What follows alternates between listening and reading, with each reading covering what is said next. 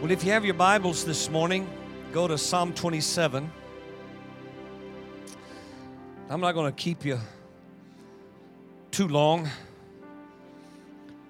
I'm not like Pastor Rodney.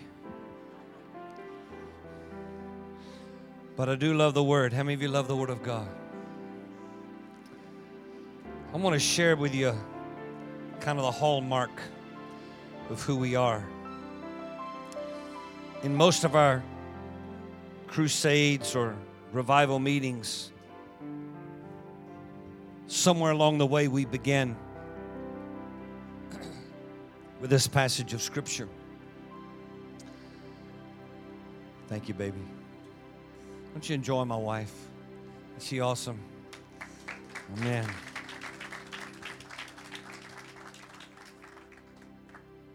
We love what we get to do together, amen. Isn't it fun?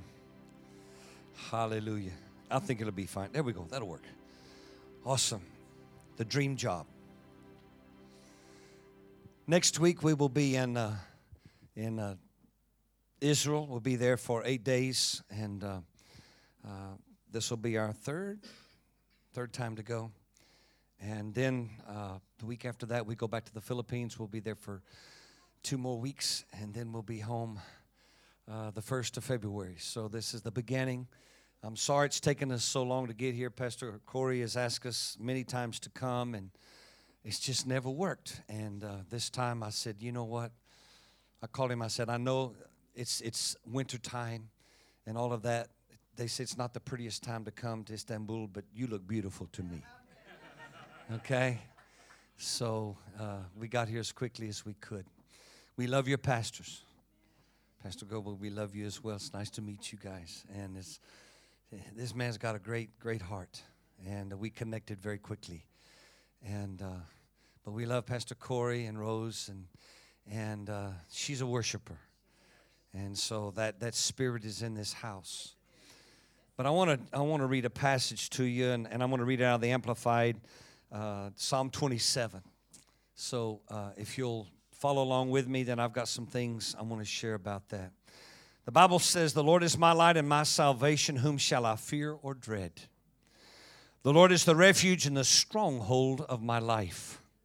Of whom shall I be afraid?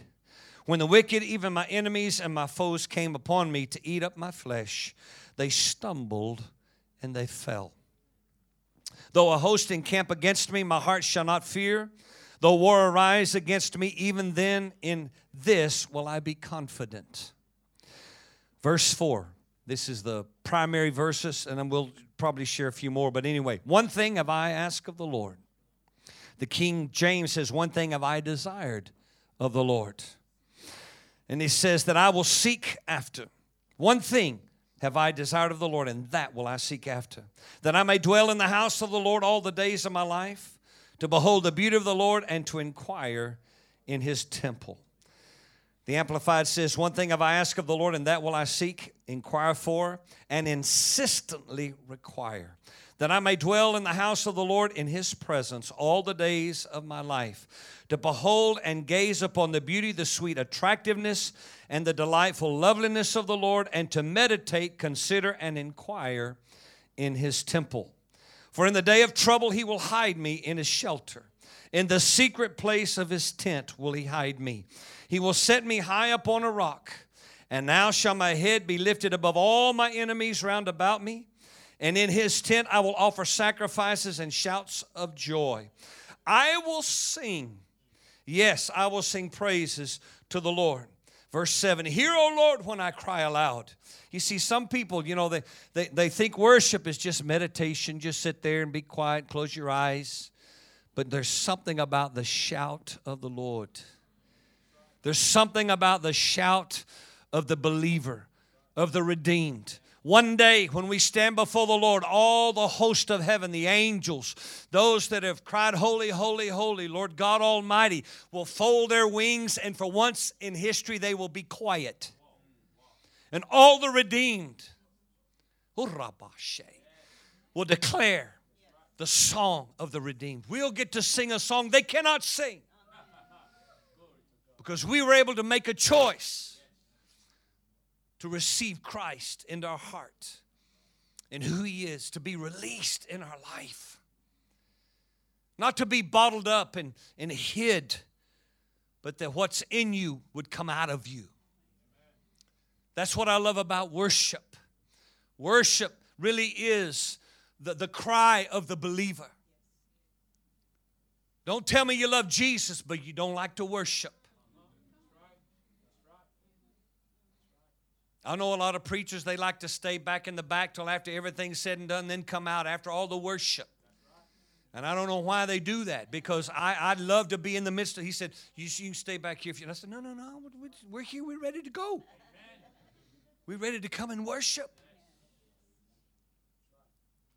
A lot of people today don't know how to worship. They come to the show. In America, we know how to put on a show. We have all the lights, all the smoke. We have all the things that you would want to have to put on a show.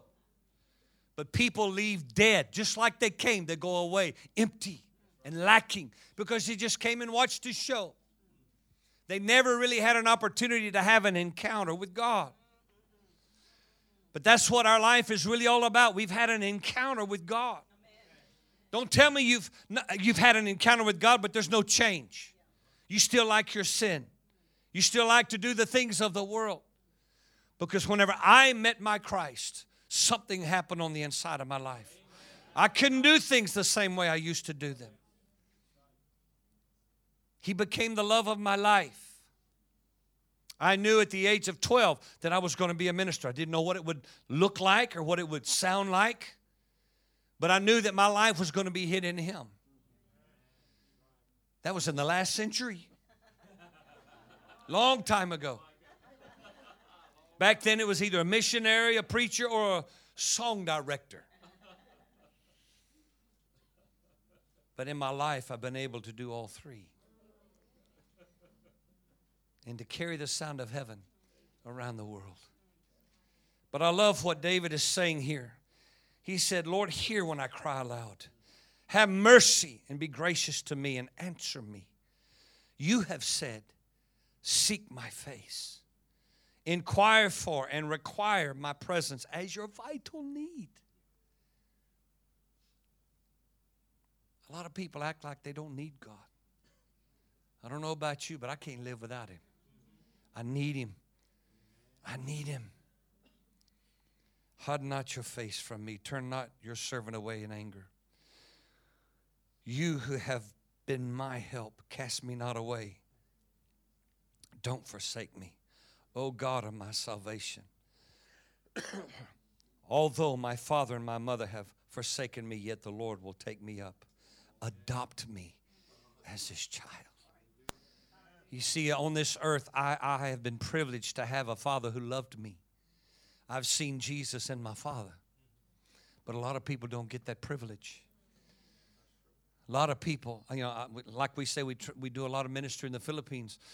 They're just like in America, the fathers are absent because most of them are overseas working. We need godly men to step up.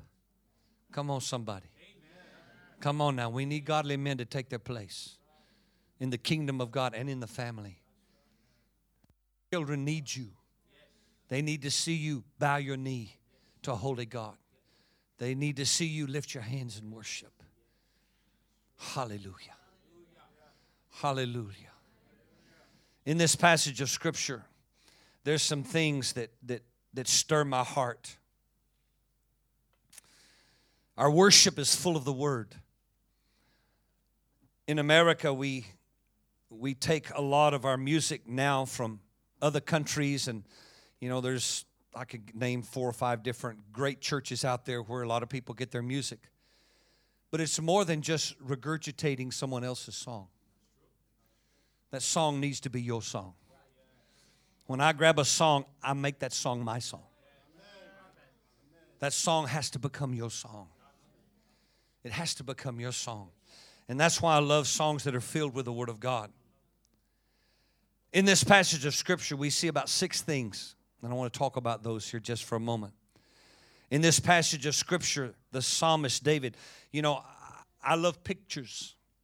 The first time that I went to Israel to go and see the places where Jesus walked, One of the places they took us to was the excavation point of the city of David, where they believed David, his palace was, and all those things. And it's just to the right of the Temple Mount. And whenever I read this passage, I can just see David as he says, one thing have I desired. If I could have what I want, I'd put my king-size bed on that mountain. I'd put my bed in that house. But he couldn't do it because he was from the wrong tribe. He couldn't even go and minister in the temple because he wasn't a Levite. He was from the house of Judah. But I hear the cry of his heart. This afternoon at our next session or our next meeting, we're going to talk about Pentecost, because what David was really crying for was Pentecost. The power of Pentecost being released in his life. One thing have I desired of the Lord, and that will I seek after, that I may dwell in the house of the Lord all the days of my life, to behold the beauty of the Lord. How many of you know that David's house was beautiful? Arrayed in gold, fine linen, whatever you wanted. David was a great warrior, but he was a great worshiper. If he wanted another chariot overlaid with gold with white chargers, he knew where to find them, and he had the money to buy it. But more than that, he wanted his house in the house of the Lord, because he longed for the glory, the presence of God, more than anything else. David was a man. He made mistakes just like we make mistakes. When he was supposed to be out fighting, and if you've ever stood there on the excavation of the city of David right there, you can see how easy it would be for him just to gaze over that little cliff there and see another man's wife as she's bathing. But one thing have I desired, that I may dwell in the house of the Lord. The first thing you have to understand, to be a worshiper, you've got to love the house of the Lord. You got to love the house of the Lord. There are a lot of people that don't like coming to church. How in the world can you be a Christian and not love coming to church? I know people that they figure out every reason in the world not to come to church. Don't tell me you're a worshiper and you don't want to come and be with God's people. This is our company, man. You're part of my family. Don't tell me you don't want to be around me. You hurt my feelings. You're my family. My eyes might be blue and yours may be brown, but you're my family. To dwell in the house of the Lord.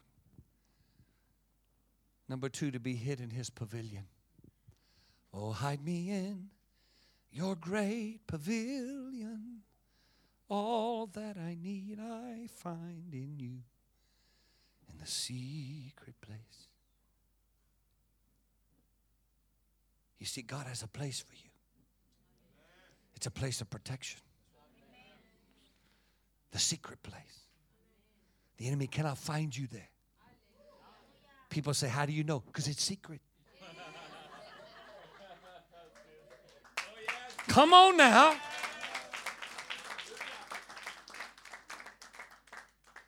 The pavilion of God. Place of safety. Place of protection. What did Jesus say as he looked over the city of Jerusalem? Oh, Jerusalem, how oft I would have gathered you unto myself, as a hen gathereth her chicks, but you wouldn't let me. He wants to cover you, but you have to want to let him. One thing, David said, one thing I desire, that I could dwell in the house of the Lord. Don't come visit God. Come on, don't come visit God on Sunday. Well, I'm just going to let God have an hour and a half, 2, 3 hours, and then I'll do my own thing the rest of the week. No. We dwell in his presence. And we're hid in his pavilion. It's a place of safety. You know, I've been in a few places to where in the natural realm I felt like I was not where I was supposed to be. But by the Holy Ghost, I knew I was on divine assignment. I remember one time we were in Cairo, Egypt, with Pastor Rodney. And we head out into the desert to go to another city. And all we had, was permission-wise, was one letter that said we had the right to be there. One letter. Written by someone we didn't even know. And we head out into the desert, and we come to a big military, we had to cross this place, and it's a big checkpoint. We have a military guy in front and one behind, all the guns and everything, you know, to escort and all this stuff. And you get to this one place, make you stop. They're standing in the middle of the road, and they come with their AK-47s, and they walk around. They look in the car, and they hand him the letter. And he looks at the letter, he looks at us, reads the letter and looks at us. And then he took the letter and he threw it back and he says, "You can go." Like he was mad he couldn't take us and do something with us. Burundi. When we got ready to go to Burundi to minister there, it sits between the Congo and Rwanda, little bitty country. And I told my friends in South Africa, we're going to Burundi to minister. And they go, "We don't even go there. They're at war." I said, "Well, I've been invited." And they said, "You should not go." I said, "Why?" They said, "Because we've been there and they don't like us." So we go, and on the way there, they stop in Rwanda, and they pick up 3 different men, suits, and everybody, the whole attitude of the plane changes when these 3 men get on the plane. Come to find out, it was the ex-president who had put the pastor I'm going to go see in prison for his faith. And so we go to get off the plane, and I watch the pastor. Now, he's been put in prison by this man. Now, he was out in about 8 weeks or 9 weeks, but the church doubled in size while he was in prison. And when he came out, when he came out of prison, his associate there, he said, "Pastor, we don't have enough chairs." He said, "What do you mean we don't have?" He said, "The church has doubled while you've been in." He said, "What do you mean? What did you do?" He said, "We didn't do anything. The people are coming to see the pastor that was put in prison for his faith." Yeah, go again. So we watched these 3 men come off the plane, and Pastor Edmond is waiting for us to come off the plane. So I watch him greet the ex-president, the one that's, I don't know all this, see, at the time. But he greets him with honor, the man that had him put in prison. We get off the plane, go through customs, get in the car, and I start to get in the front seat, and they've already seated my wife in the back seat. And I don't know where he came from, but this military beret, AK-47, sits down in the back seat with my wife, and I went, whoa, wait. Wait. And then the pastor, he said, "He's with me. Don't worry about it. He's with me. He's with me." And so we go through the week, and the man that had taken me around whenever the pastor was put in prison, this president sent one of his sharpshooters to church to take out the pastor. He said, "Church is going to grow. I'll just kill the pastor." And he said, "They'll destroy the church." This man comes, sits in the back row of the church, and they go through praise and worship. 3 hours later, he goes to sleep on the back row. True story. Went to sleep on the back row.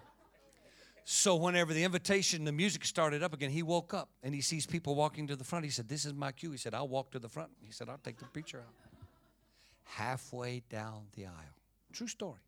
Halfway down the aisle, the fire of God hit him. He fell on his knees and he began to weep. And he gave his heart to Christ. Gave his heart to Christ. Gave his heart to Christ.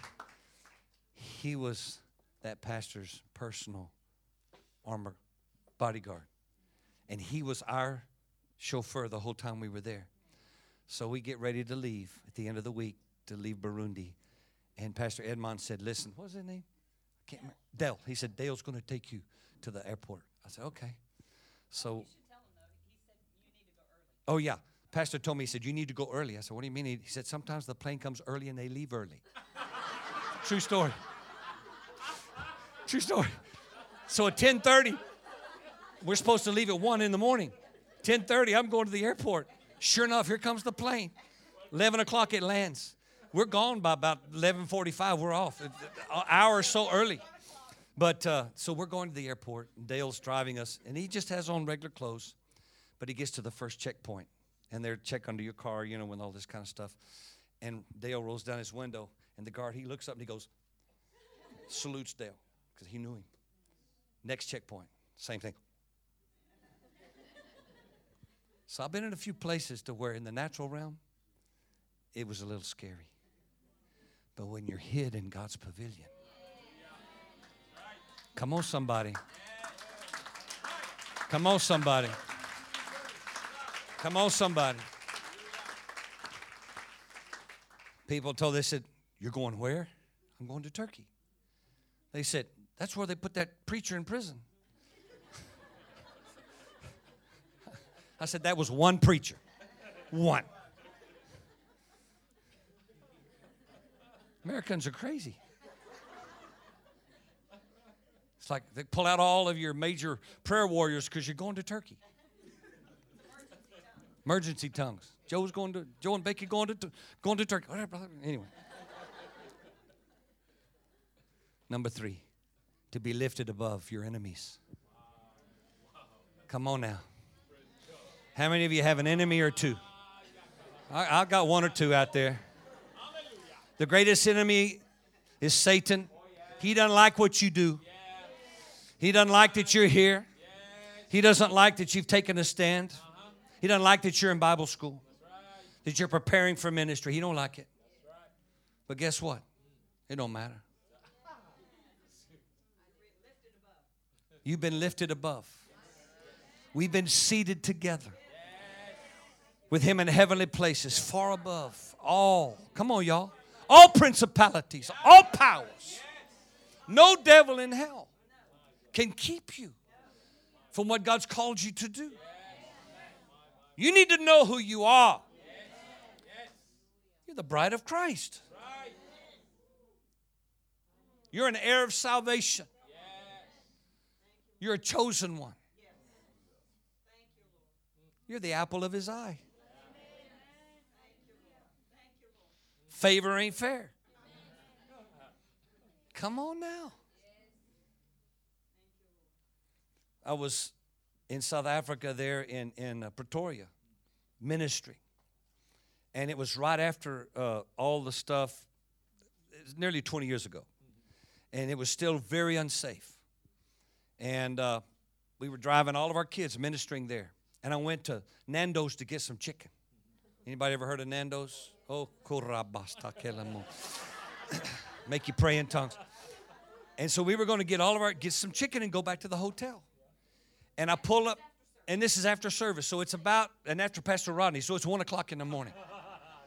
And so I pull into Nando's, I'm going to get some chicken, and a brand new Mercedes pulls in. Big black African gentleman in a beautiful suit like you have on, just gorgeous suit, man. And he had a beautiful wife on his arm, you know, and he walks around the car, and he comes to my door, and he goes, you in the wrong place. I said, excuse me? He said, you don't belong here. You're in the wrong place. I said, no, I'm at the right place. It's a Nando's. I came for chicken. My kids are hungry. We came for chicken. He said, no, it's unsafe. You don't need to be here. You need to go. You need to go. As quick as you can, you need to. I said, as soon as I get my chicken, I will go. As the Lord is my witness, he goes and his wife sits down at a table outside right there. And a young boy comes running by and grabs her purse and runs off. And I mean, immediately, this man in his beautiful suit, 3-piece suit and everything, and about 3 people from Nando's go chasing this little boy. And in a minute here, they come back, and they've got that young boy by the scruff of the neck, and they got the purse in their hand. And he looks at me, and he goes, I told you you're in the wrong place. I said, they took your purse, not my purse. You're in the wrong place.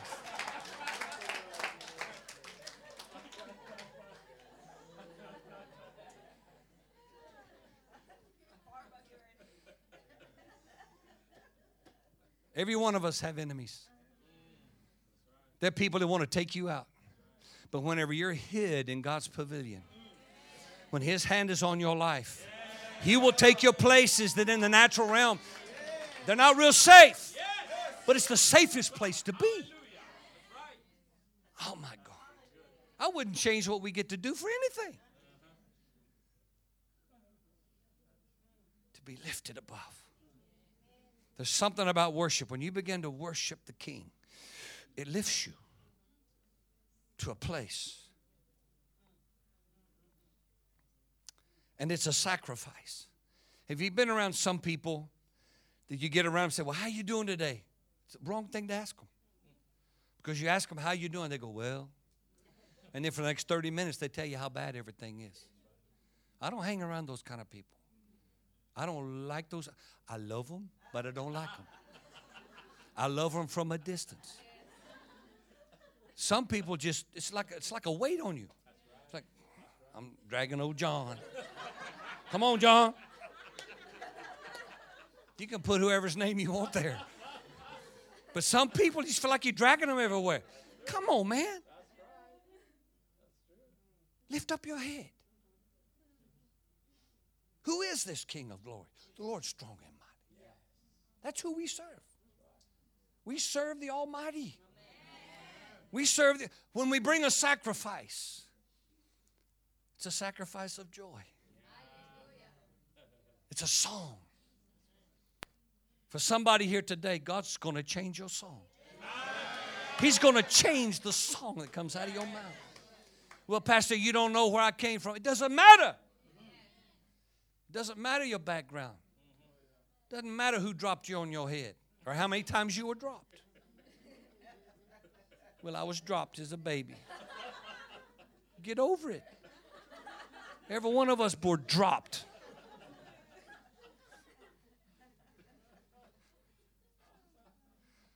I'd tell something real funny, but I'm not going to go there right now. For somebody here today, God wants to give you a new song. How do you know you're a worshiper? Because there's a song. You don't have to come to church to have a song. One thing about me, I had a pastor friend that we love to play golf together. And whenever I play golf, I'll sing, and I'll start singing in the Holy Ghost and just having fun. And he would tell me, he said, Joe, listen, we're here to play golf. Don't sing in tongues. Because he said, I don't know whether you're singing against me or for me.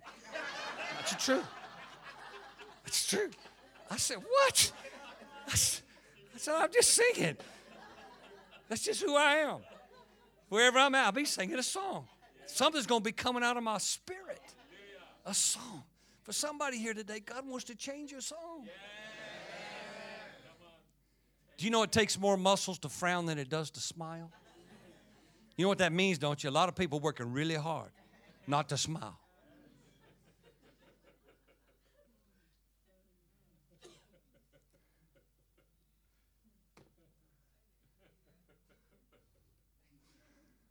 The psalmist said, I seek your face. Now, I'm a granddad. I've got 9 grandbabies.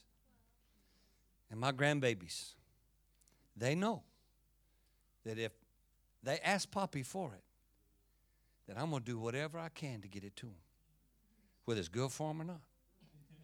Because that's what grandpas do. You spoil them, fill them full of candy, and send them home. We have a lot of fun with our grandkids. We really do. We have a lot of fun. But my grandbabies, they don't ever come looking for my hand. They're going to get my attention. They're going to look me straight in the eye. And if I'm over here talking or whatever, they'll walk over there. They'll grab my face. Poppy. And I'm talking. Poppy. Poppy. Poppy. Poppy. They'll call my name till I stop and I go, yes, I am. What? And then he'll tell me what he wants. He's not looking in my hands. When was the last time you got a glimpse of his face? Because he wants you to seek his face. Because everything he has is yours already. Everything he has is yours. If we knew who we were, who you are in him, He loves it whenever we cry out and we worship Him. He loves you. He has such an incredible plan for your life. Hallelujah. To dwell in His presence, to be hid in His pavilion, to be lifted above our enemies, to bring that sacrifice of praise, to sing those songs of thanksgiving, and to have a heart of joy, to seek His face, and then last of all, to be taught His ways. The only way you know someone is to spend time with them. It don't take long. You hang around people long enough, you'll know who they are. They'll expose themselves to you.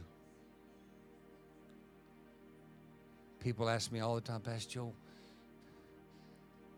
how do you do what you do? Because it's been a lifelong journey to know Him. Yes, this is my job. And what a job. But it's not what I do, it's who I am. It's who I am. And if I step outside the boundaries and I begin to waver a little bit, He's quick to speak. And we're quick to repent. We're on a short leash. A short leash. I don't know how in the world people that are ministers end up over here in adultery and strung out on drugs and alcohol. It just blows my mind. Because somewhere they stop being a worshiper. Because if you're a worshiper, you can't live in sin. Not habitual sin. You can't live a life that's against God. That's how important worship is. That's why the Lord got so upset with His children over and over and over again. He said, it's not about your sacrifices. He said, it's always been about your heart. And these just 4 services, we're going to come and we'll get in the presence of the Lord. And as we do, God's going to begin to reveal Himself to you. He's going to open the eyes of your understanding. For someone here today, you've been struggling with your purpose. God wants to show you your purpose. Well, how do I know I'm called when you can't do anything else? It's not about how much you get paid. I'll tell people all the time, how do you know you're called to ministry? When you'll do it for free. That's how you know. Our Heavenly Father, He's a rewarder of those who diligently seek Him. He'll bless your socks off. But I will tell you this, it'll cost you everything you have. Because He don't play. He doesn't play. A consecrated life. Not many people talk about holiness anymore. But a life in God, a worshiper is a holy person. A person who has laid aside all the weights and the heavy burdens, the things that so easily beset us. It's a consecrated life. I wouldn't trade it for anything. I wouldn't trade it for anything.